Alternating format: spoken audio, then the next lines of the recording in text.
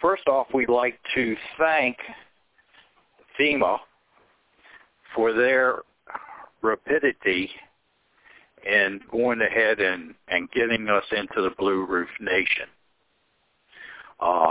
It seemed that my wife heard about that, went up and registered. The next day, the gentleman was there, assured us that we had totally lost our roof. I mean, it wasn't blown off, but all the seals were gone, and 40% was on the ground. He assured me that they were really, really busy, but in 2 to 3 weeks, and 3 weeks max, they would be on site and go ahead and tarp us in. That did happen. Exactly 3 weeks after that, they were here. And the gentleman and the boys were from Mississippi and Alabama. And they came, I was the last house for the day, and they came late in the evening.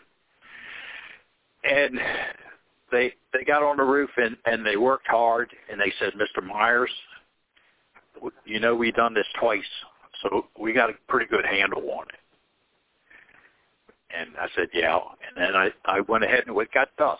And I said, boys, I was an ex-roofer one time, you know, it's slick up there, and come on off. You can come back in the morning. And they said, yeah, you know, you're right.